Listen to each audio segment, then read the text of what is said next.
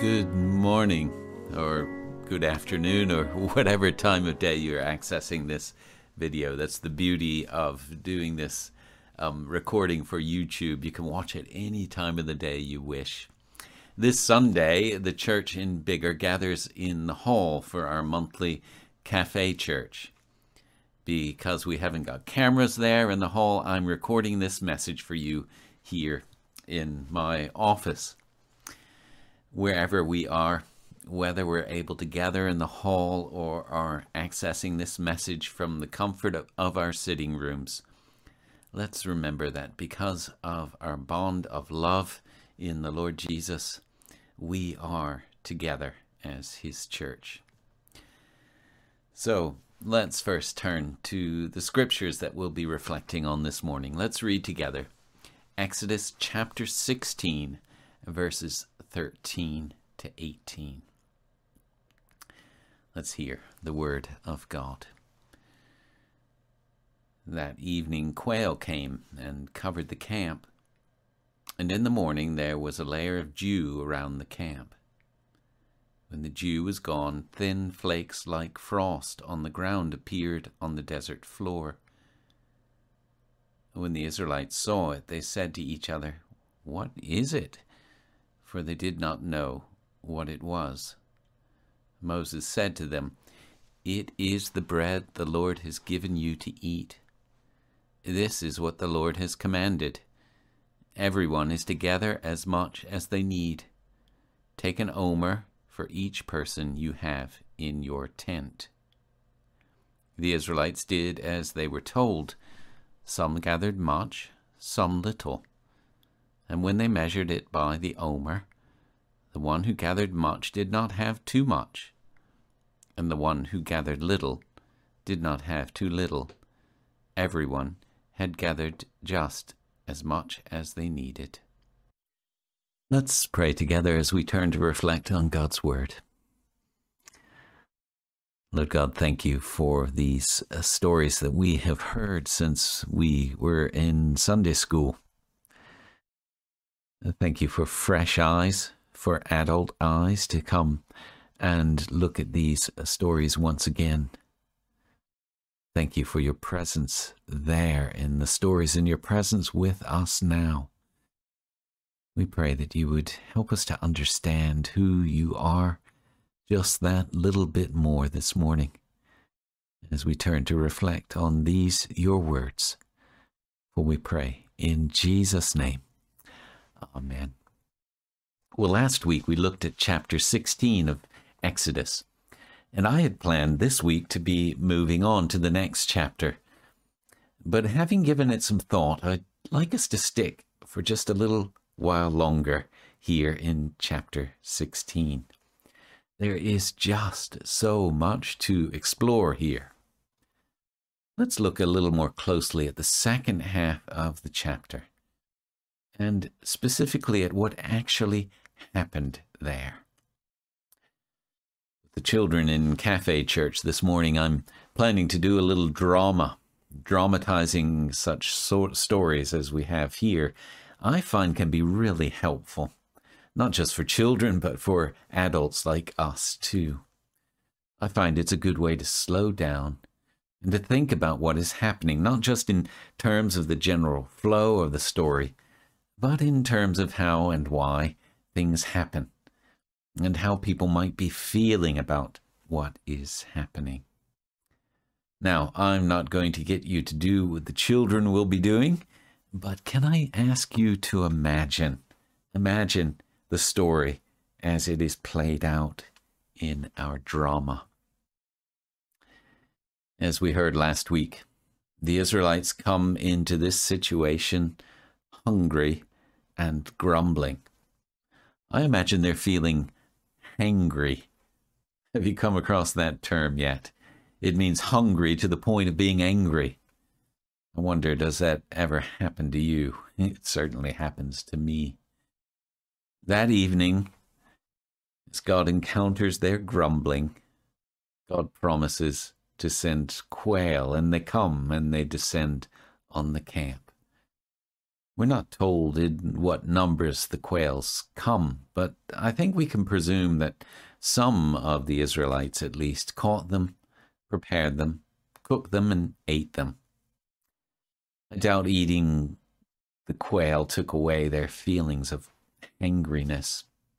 Quail are quite small birds. I saw one on the Great British Menu the other day. And eating protein without carbohydrates is a bit like going on a paleo diet, meat but no potatoes. It doesn't really fill you up. The Israelites had probably seen quail before, so maybe the appearance of the quail wasn't that impressive to them. But the next thing that God provides is truly miraculous. He gives them the stuff called manna, bread from heaven. After eating their quail, the Israelites lay down to sleep. At this point, I'm going to get the kids to lay down on the floor. We're going to turn the lights down and pretend to be sleeping. Now, during the night, the people slept. Dew fell on the camp. When the dew dissipated, thin flakes like frost appeared on the desert floor. Now I'm going to lay down some brown paper on the whole floor to represent the desert. And at this point, I'm going to spread out some cornflakes on the paper. Back to the story. When the Israelites awoke, Moses told them, "This is the bread that God has given you. Go out and collect as much as you need." Now, in the wilderness of the ancient Near East, there is a substance that is secreted by insects, the description of which sounds very much like what we have described here in Genesis 16. But that stuff secreted by bugs could in no way have fed the 1,000,000 or so people as is described here in the passage. This was truly a miracle. Now, I'll give each kid a Ziploc bag for them to collect the manna in, and I'll release them to go out and collect those cornflakes. Once the kids have collected their cornflakes, I'll get them to come and show us what they've collected, hold up their bags. And some of the older boys, I imagine, will be keen to get as much as they can. Some of the younger ones, I imagine, will gather very little. We'll get them to line up and show us their gatherings, as I said. Some of the Israelites gathered a lot, and some gathered a little. But God made it so that everyone had as much as they needed, so the story says. At this point, I'll get a volunteer mom or dad to come and even out the bags of cornflakes from a box of cornflakes that they'll have, so that everyone has about the same amount. So let's freeze our drama there. What's going on in this story? What is this gathering of a lot and gathering of a little, but everyone having the same amount? What is this all about? Well, let's look at verses 17 and 18 a little more closely. It says there, "The Israelites did as they were told. Some gathered much, some little. But when they measured it by the omer," that basket that they had, "the one who gathered much did not have too much, and the one who gathered little did not have too little. Everyone had gathered just as much as they needed."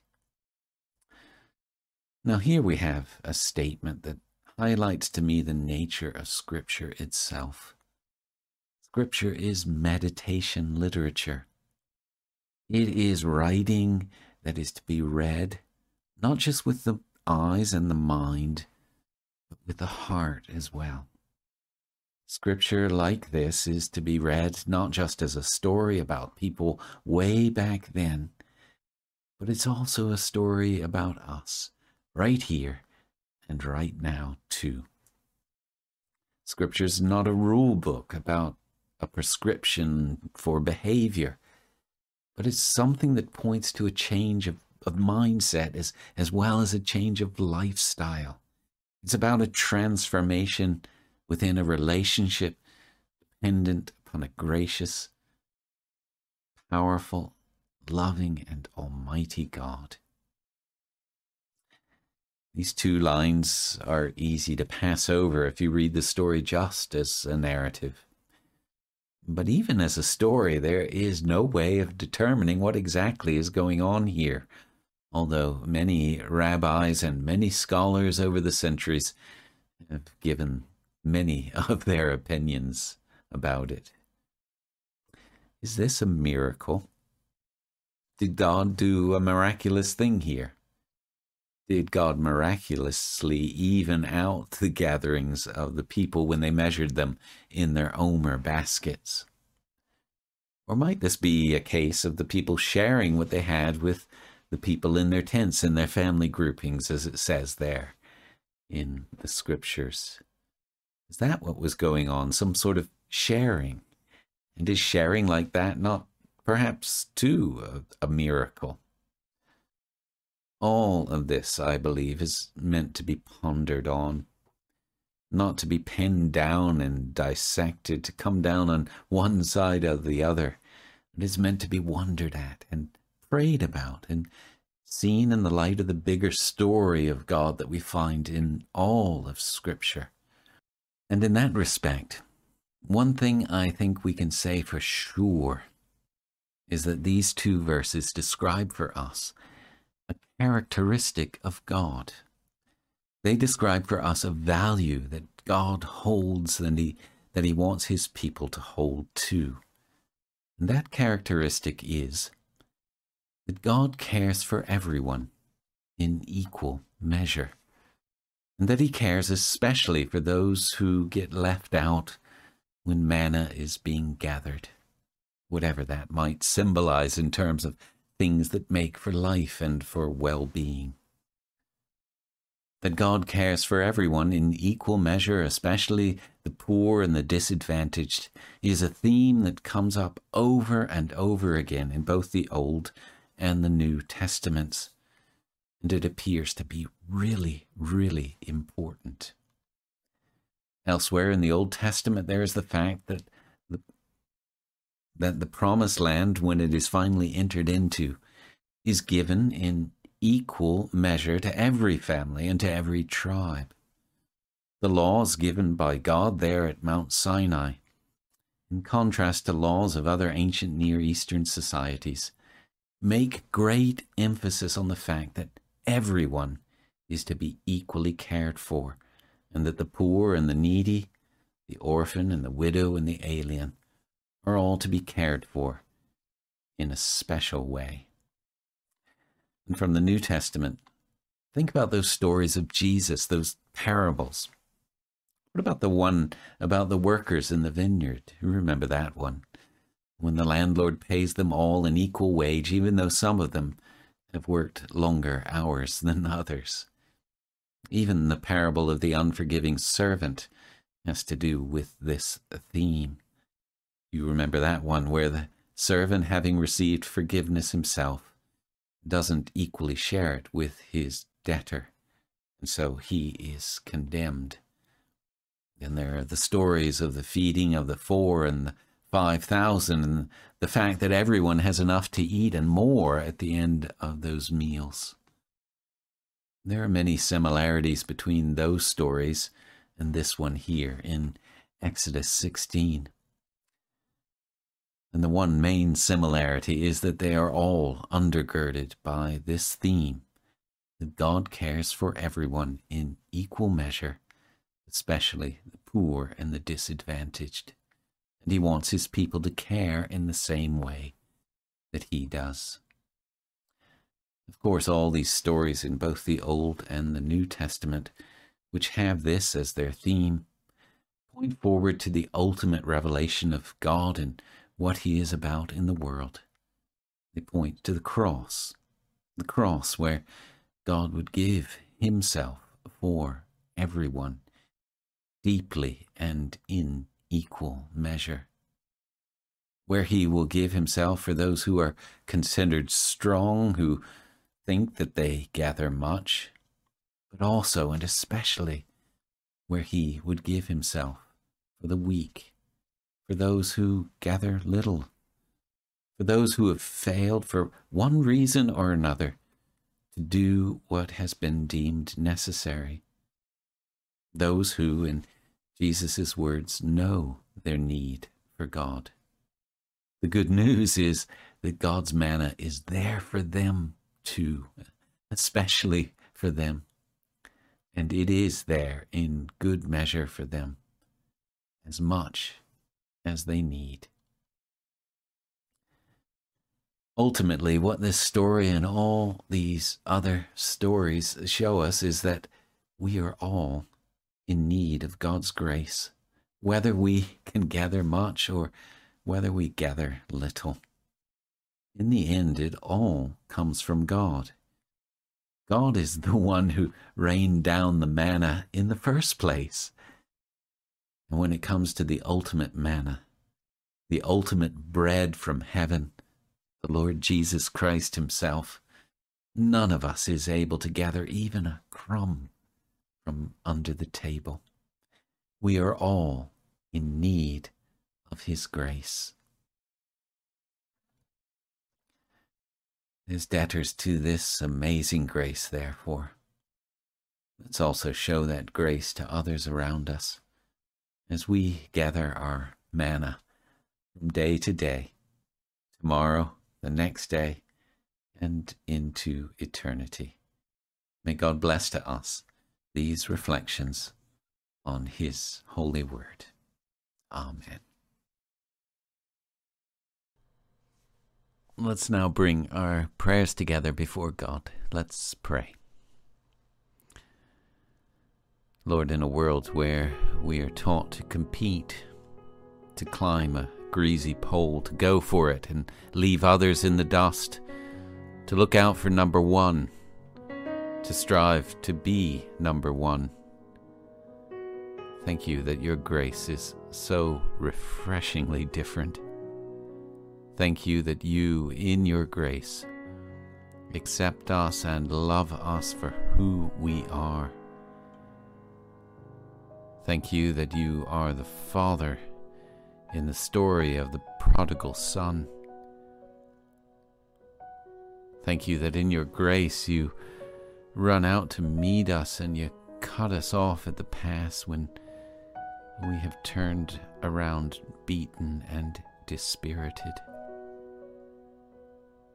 Thank you that your grace finds us and that it will never let us go. As your people then, we want to display that same grace to the world around us.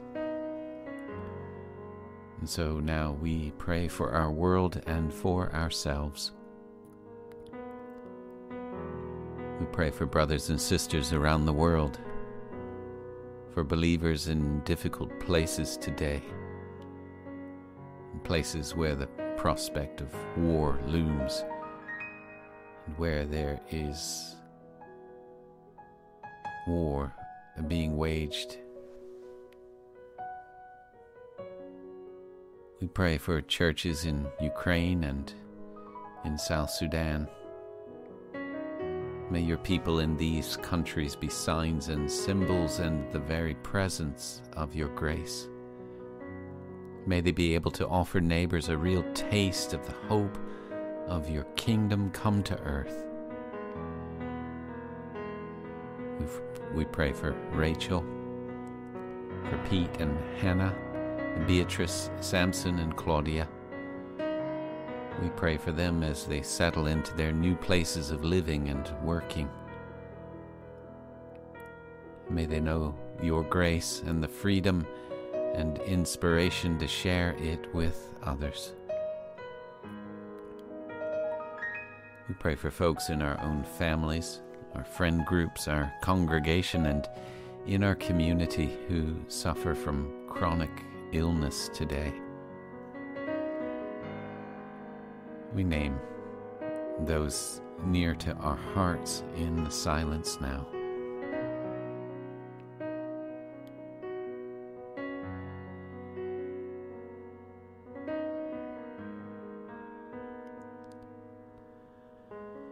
Lord God, may these two know your grace and taste the manna of your presence in their lives. May your presence be known to those who care for the ill and the lonely.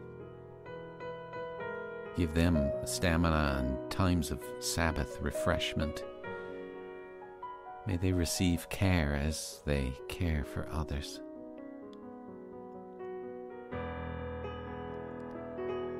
And finally, we pray for ourselves. Lord, help us to receive the manna of your grace daily as you pour it out according to your unfailing promise. Lord, shape us into people who resemble you in the way we approach life and work and witness.